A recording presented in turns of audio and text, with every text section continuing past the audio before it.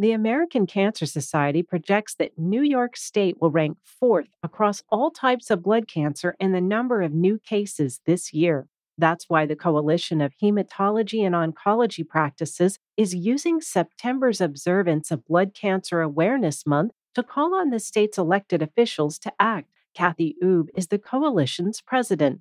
Blood cancers such as leukemia, lymphoma, and myeloma require immediate attention and support. They also affect people of all ages, races, and socioeconomic backgrounds.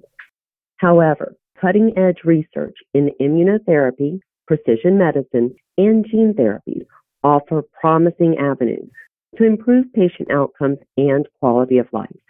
By investing in these areas, we can accelerate both the development and the accessibility of breakthrough treatments, offering hope to those who need it most.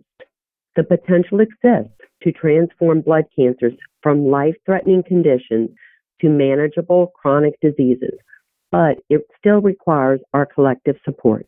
Among the coalition's requests are more funding for clinical trials and vital research initiatives, along with comprehensive insurance coverage for blood cancer treatments.